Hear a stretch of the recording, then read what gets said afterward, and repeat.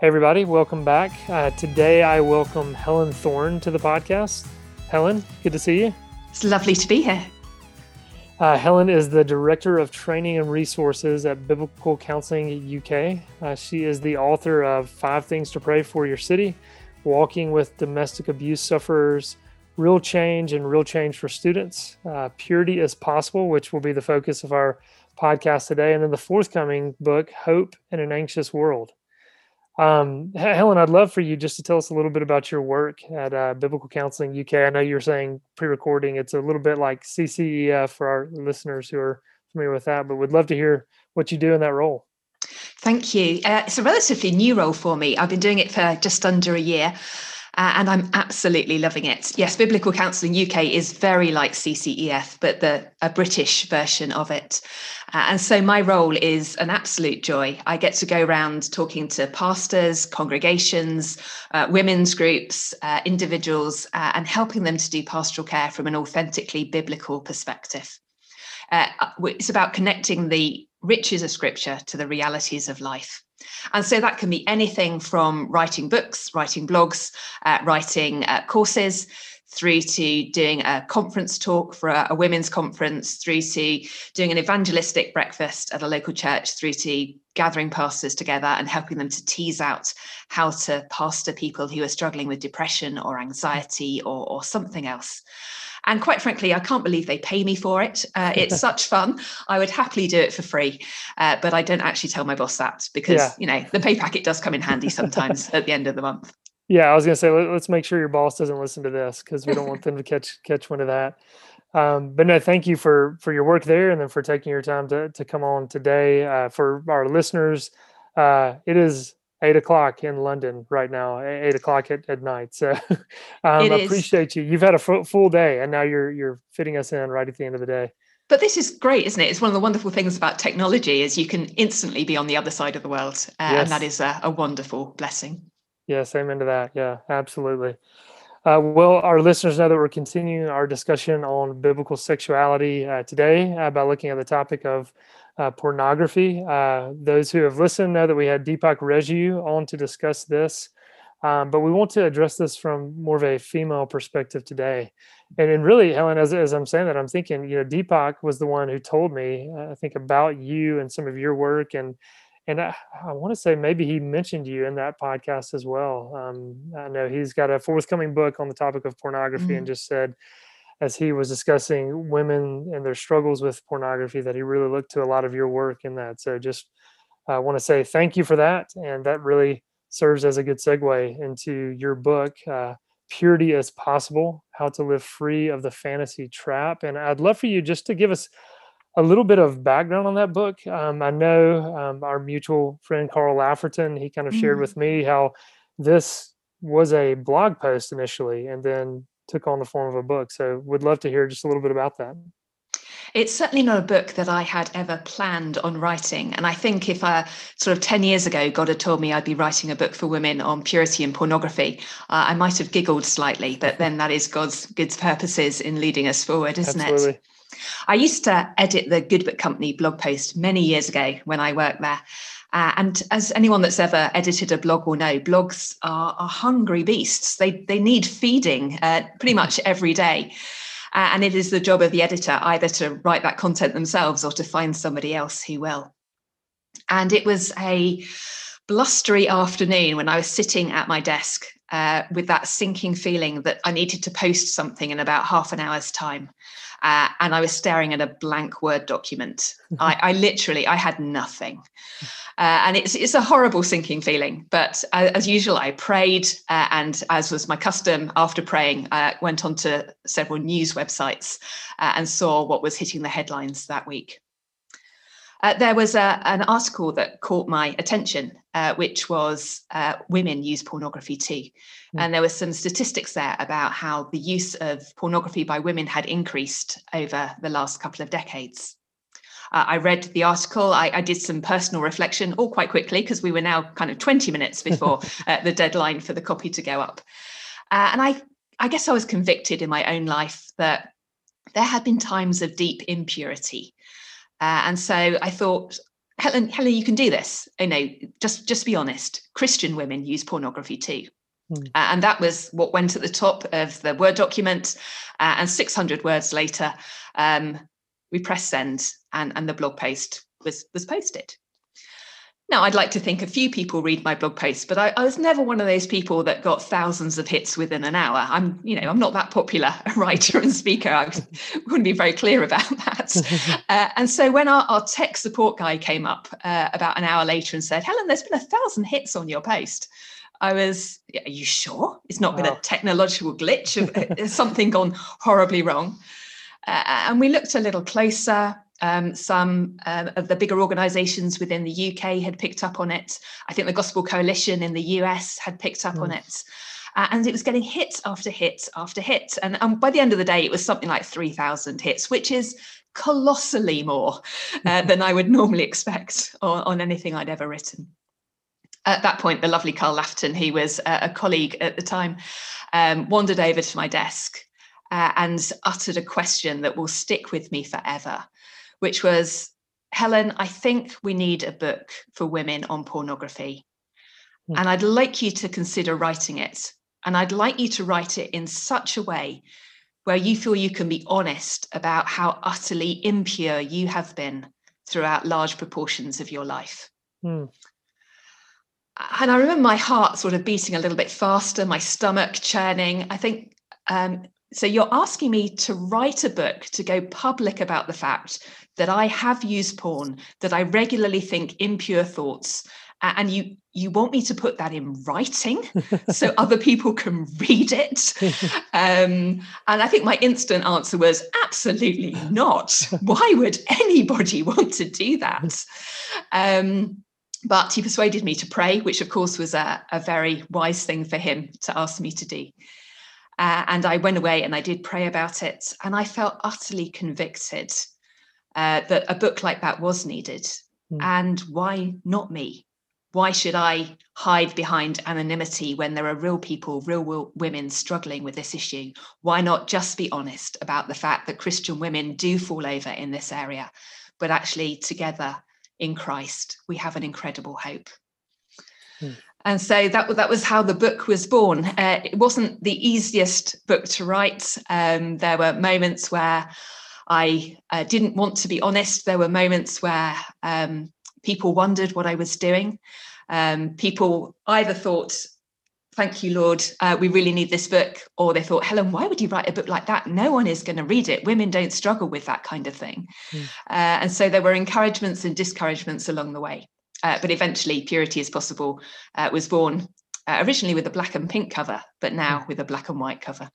Yeah, well, definitely. I just want to thank you for your work. Thank you for doing that. I mean, that takes amazing courage and vulnerability, like you said, to have that written in print with your name on it out there. So just really thank you for your work and doing that. And I would assume that your book, you might not know this, but was the first or one of the first addressing pornography from a female perspective, written in a biblical perspective. Certainly in the UK, I think it was the first from a women's perspective. I might be wrong about that. I haven't found another. I think within the US, there were some very short books out there.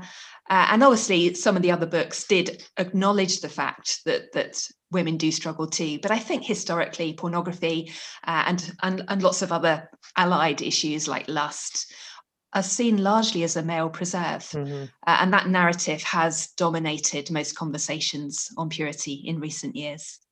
Yeah. And actually, I'd love for you to address that, because I know we've said it numerous times that, we've seen this as a male-only issue. And so maybe to speak to the male listeners of this podcast, what are some of the top truths that you would love for men to be aware of when it comes to women and pornography? I don't know if this is an intimidating thought, but if you had an audience of men who showed up to hear you teach on this topic, what are some of those things you would like for them to know? I think first and foremost, the important thing to know is that this is a real struggle for real women. I mean, statistics do tend to show that there are more men struggling in this area than women, but it's still a significant number of women. About 1 in 5, 1 in 6 Christian women will be using pornography about once a month. About a third of the hits on the average pornography site are from women.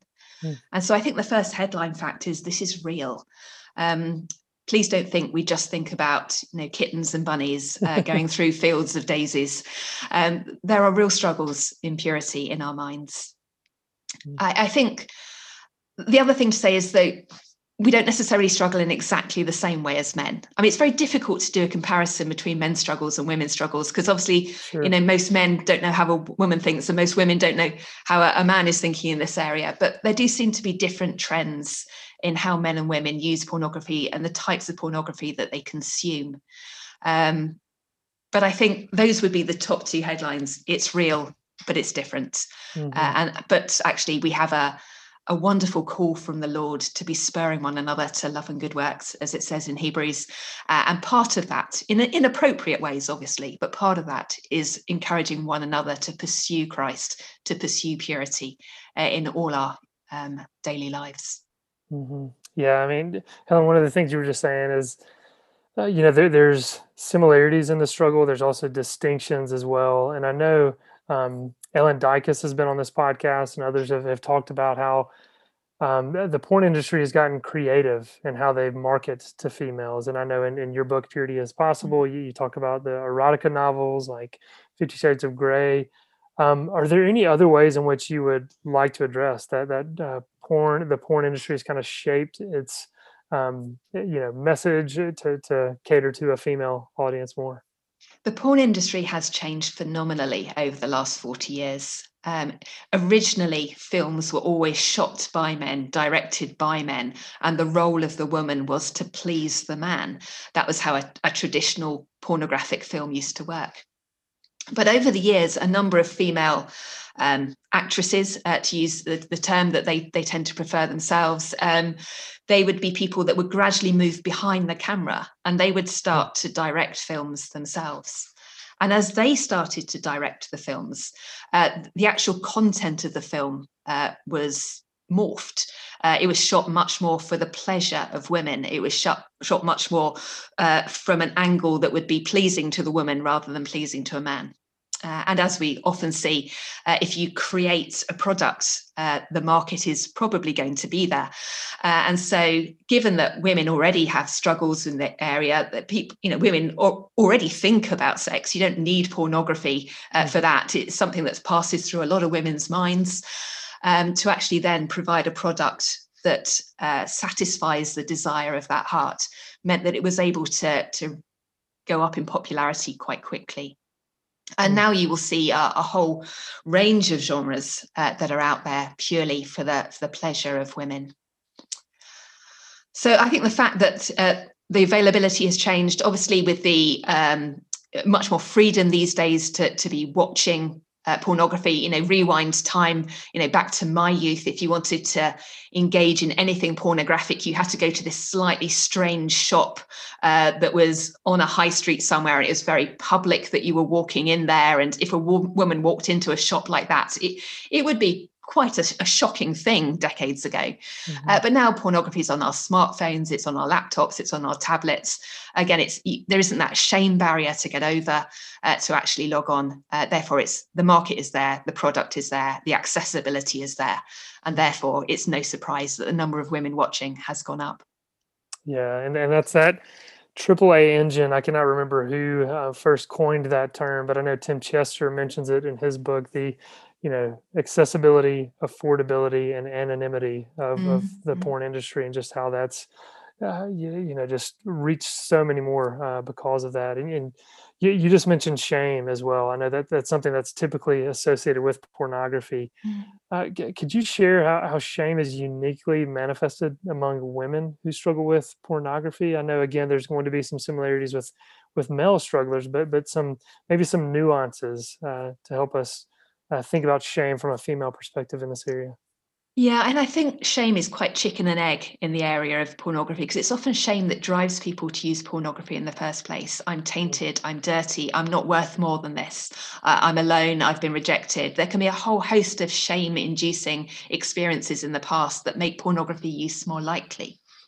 But there's also shame having used pornography as well. It's not just the shame of, actually, as a Christian, I know I probably shouldn't be doing this, which would be common with men.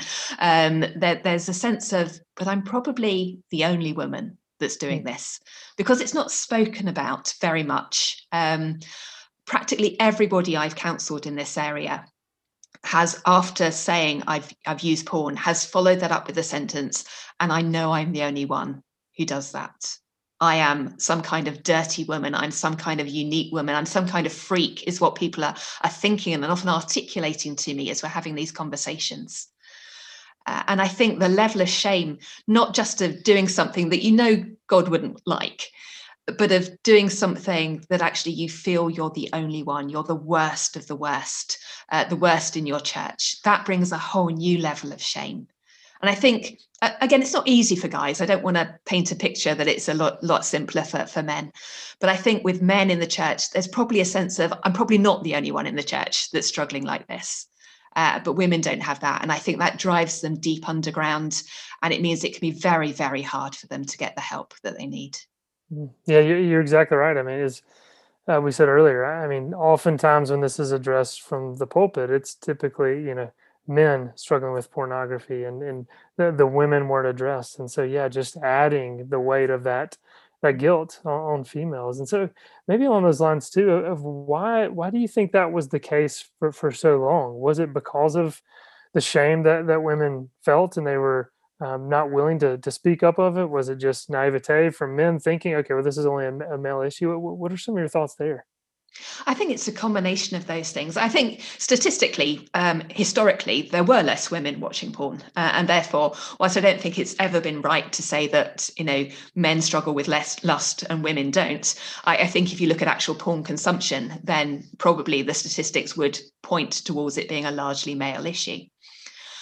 And I think there is a sense in which women have perpetuated that as well, not just men. A lot of women will say, oh, well, yes, I mean, I don't know anybody that struggles like that. I talk about, lots of things with my friends. I'm really open with my friends, but nobody's told me anything like that. And so we assume, just because we're not having conversations about it, that the struggle's not there. It's only when someone stands up and goes, you know what? I really struggle in this area, that other women in the church then get the bravery, the courage, the community that they need to go, actually, yes, I'm struggling too. Let's do this together. Let's fight this together. Let's be more like Jesus together. Yeah, and I'd love to go along those lines and look at the church a little bit and how we can help in this struggle. I reached out to a friend of mine and wanted to get her perspective on this, and asked her for some questions for me to send to you. But she asked the question of your thoughts on how to create a youth group to be a safe place for young women to open up about this struggle. And of course, we can take that and just say, Let's apply it to the overall just church body. How can we create a safe place? But then also maybe some specific ways in which that could be manifested in the youth group as well. Thank you. Great question. And I think first and foremost, a bit of awareness raising is no bad idea. And so whether that is a book on a bookstall, doesn't have to be mine, but a book on the bookstall, which actually shows that this is a church where this topic is talked about, is a very easy place to start.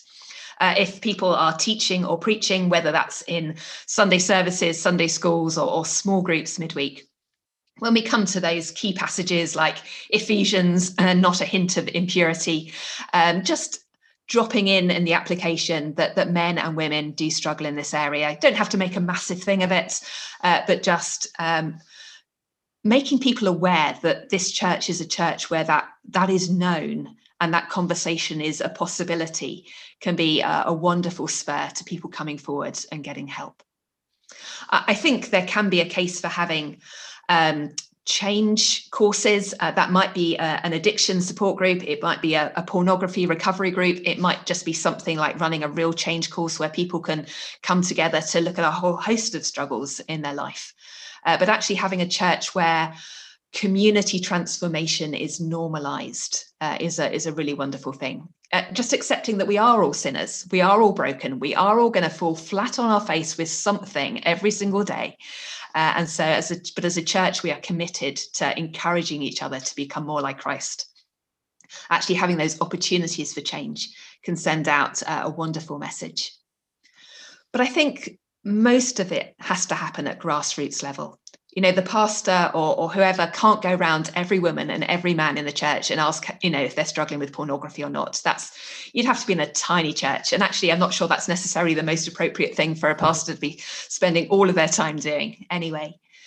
What we're called to be is people that are appropriately honest with one another, to do that biblical call to one another, to share lives together, as Paul says he did when he was writing his letters.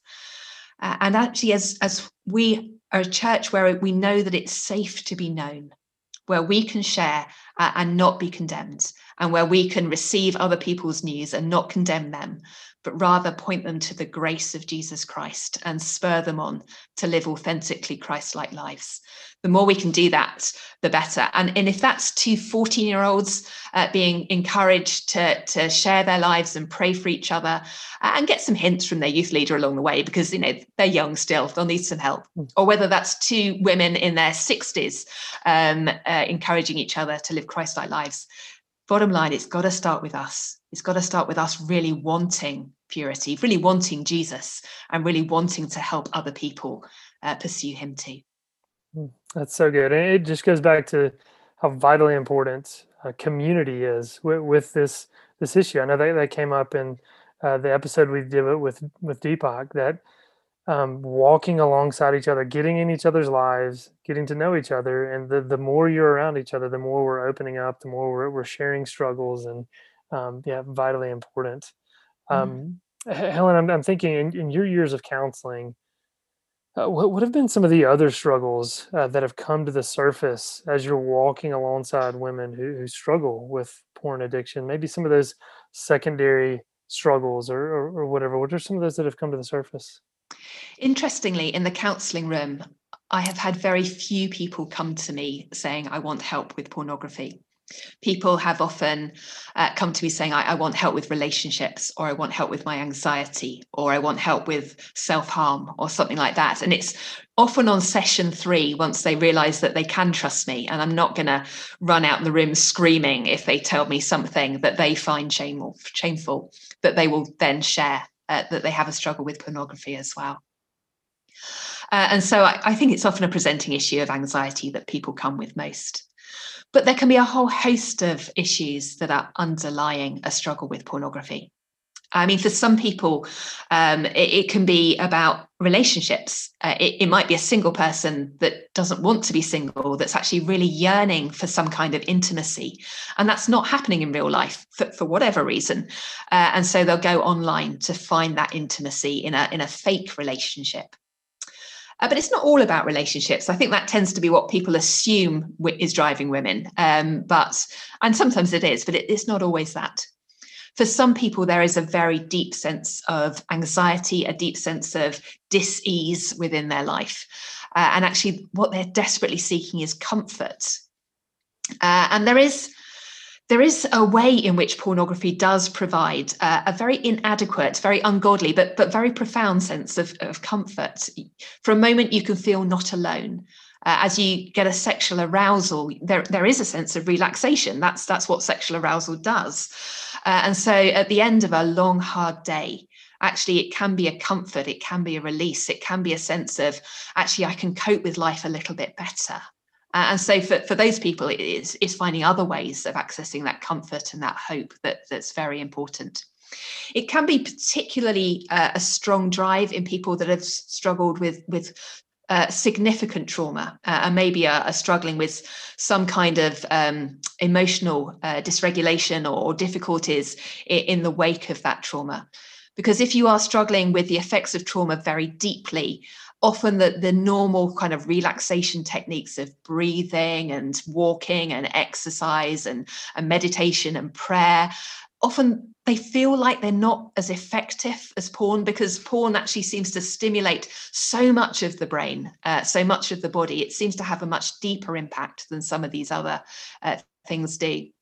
And so when people are looking for comfort in the wake of trauma, that can be particularly strong. But actually, maybe one of the most common, and the one that breaks my heart, I think, the most often, it is not people that are looking at porn because they're feeling particularly lustful, or they're just looking for comfort at the end of a long day, nor are they particularly looking for some idealized kind of relationship.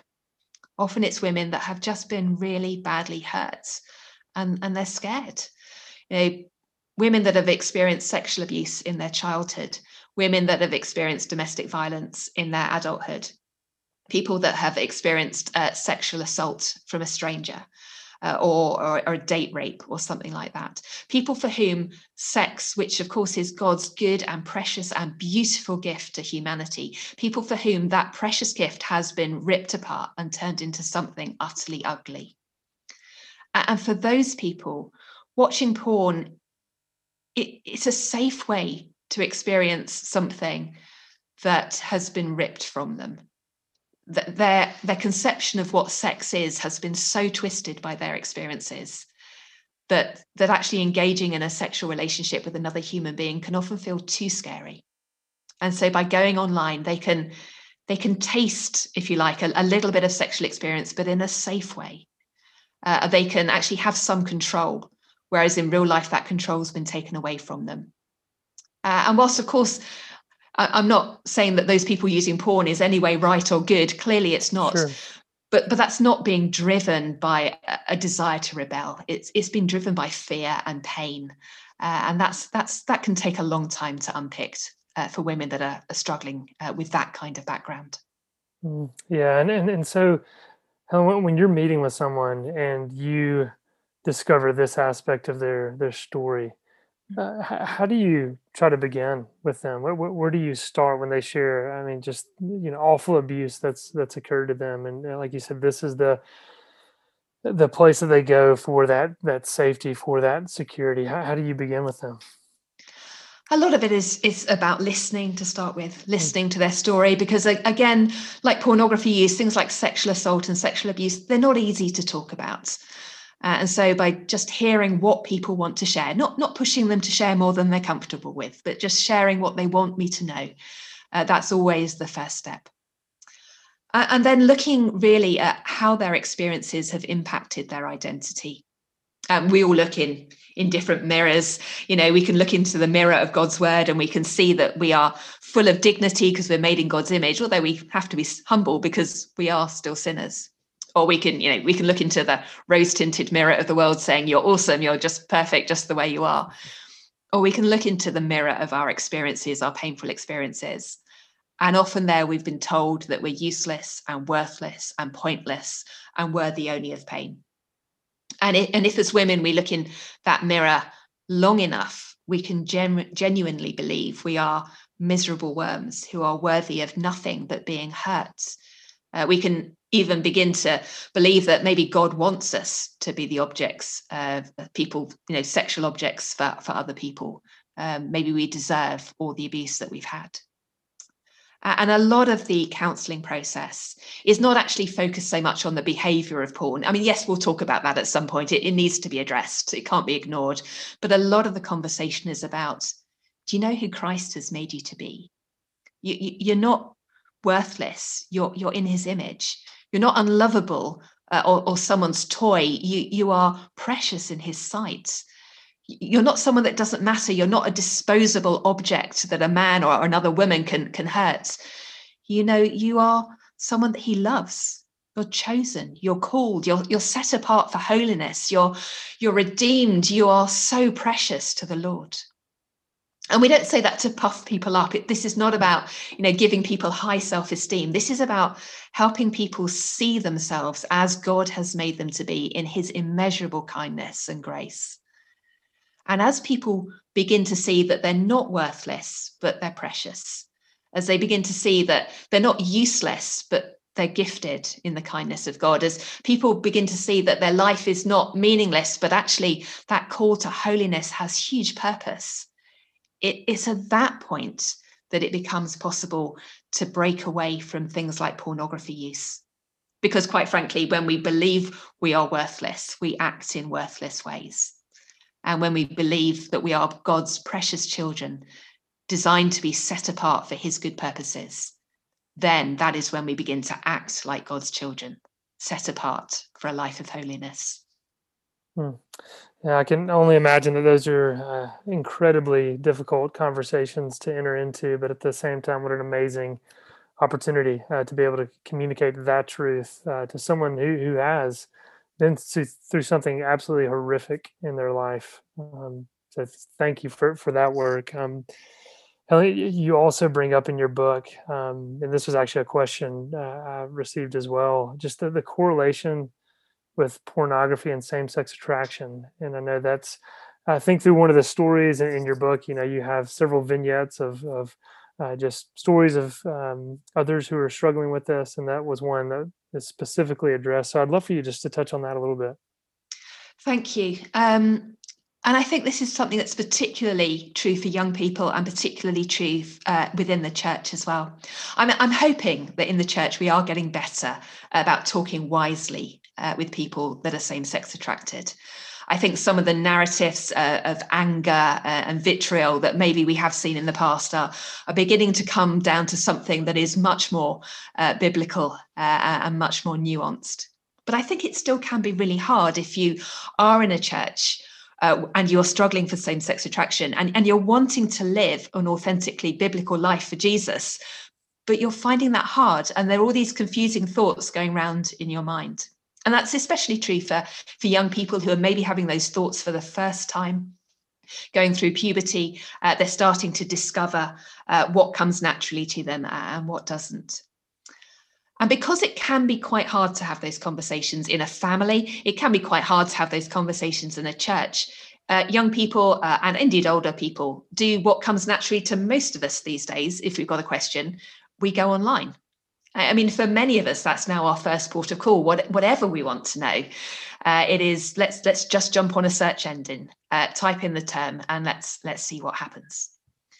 And given it's hard to talk about these things verbally, given most of our natural instincts is to find out information online, then we shouldn't be surprised that when people first start to experience that same-sex attraction feeling, they are going to probably go online and Google what that feels like and find out other communities. That some people will almost test out whether their same-sex attracted feelings really are what turns them on, if you like, by watching same-sex pornography. It kind of goes, oh, well, is this me or isn't this me? It helps them, well, they think it helps them discover who the real them is. And I think that's going to be an issue that as youth workers and parents and pastors and friends, we're going to have to wrestle with more and more. But I think the more we can get used to having conversations about same-sex attraction, and like pornography, not pretending this is something that doesn't happen in our young people, not pretending that this is something that doesn't happen in our churches, and just very gently listen to people, help people understand what Jesus's call is in that situation. And again, very gently and humbly walk alongside them as they make decisions for the future, and we can be prayerful for them that they will follow Christ in what is undoubtedly going to be a hugely confusing time for them. Mm-hmm. Then the more we can have those conversations, then at least even if there is a little bit of online engagement, we can bring that back to Scripture and actually look at what Jesus has to say too. Mm-hmm. Yeah, that is so good. And Helen, I know we're going to need to start wrapping this up before too long, but something I did want to mention as well is that, your book, I feel like it's so helpful that it addresses just our thought life, fantasy and lust. And I mean, I know that's in the subtitle of your book, but I think so often it seems like those struggles can be downplayed when it comes to maybe comparing to, hardcore pornography. And, perhaps some of those even listening are thinking, well, I'm not indulging in pornography, but I'd love for you to share a little bit, just some thoughts that you have for women when it comes to their thought life in this area. Yes, and it's so easy, isn't it, to think, well, I haven't watched pornography, therefore I'm okay in this area. But the reality is, the Bible talks about lust. The Bible talks about lust as something that, Jesus, it does not honor Jesus at all. And to be looking at another person like an object is not what it means for us to be operating as a community of people in the image of God. We see that with David and Bathsheba, don't we? He looks out across the roofs and he sees someone and he wants her. And so he takes her. We see that in the story of Tamar as well in different ways. And so actually using someone else, a precious image bearer, maybe potentially a brother or sister in Christ, as an object for our own pleasure is never the authentic call to community that Jesus wants for us. So rather than thinking in terms of actually, have I watched porn or not this week, which of course is an important question, I think the wider question is, am I using my mind in ways that honour Christ this week? Now, I don't want to come across as too hard-lined because I have yet to meet anyone that can answer that with a resounding yes. We have to remember grace. This Christian life that we are engaged in is a constant pull between the old self and the new self. And we mustn't be naive about that. And I think if we try and pretend that we're all thinking pure thoughts all the time, that encourages people who are struggling to go underground deeper and deeper. It's much healthier to go, you know what, I am struggling with lust. I am struggling to be faithful in my thought life. I have been reading a book. I have been watching a TV program that's not helpful to me. And I think as churches, as women, we've got to be really careful. We don't want to go down the legalistic, have you done X, Y, and Z, yes or no, because that never helps. We don't want to go down we live in a culture which is so permissive that it's impossible to be pure, because that's just so defeatist. And we don't want to go down the kind of hardcore life of, if you thought an impure thought, you're a terrible Christian. And if you're thinking pure thoughts, you're a great Christian, because that's not quite what the Bible is saying. But what we do want is to be real about the fact that our hearts are murky places. As Jeremiah reminds us, our feelings, our hearts can be deceitful above all things. Impurity is real. Lust is real in all of our lives in different ways. And it's worth remembering that hating sex is not actually what purity looks like either. Lest there might be a few people thinking, well, I don't think impure thoughts because I just hate sex completely. That's not what Jesus is calling to. It's his gift. Our call is to go, life is messy. My mind is messy. This is a battle. But I'm going to engage in this battle with my eyes fixed on heaven, confident of the cross in my past, equipped with the Spirit right now, and in community with my sisters in Christ. This is a battle I'm going to keep fighting so my mind becomes more Christ-like. And I think the more we can just be honest and normalize the battle, but engage in it wholeheartedly, then we'll all be in a much better place. Amen to that, because it is, like you said, we want grace, but we think of even Jesus's teaching on lust. He wasn't doing that to rub our faces in our sin, but ultimately to point us to our need for him. That there were those who thought, well, I can do this. I'm not committing adultery. I'm not committing the act of adultery, but him highlighting the fact of, look, if you're thinking this. And so, yes, being open, being honest, being vulnerable, emphasizing grace, emphasizing, hey, we're in the midst of the struggle, but also by God's grace, that same grace, to be fighting back and pushing back on those thoughts and those fantasies that plague all of us. As you said, we all have deceitful hearts.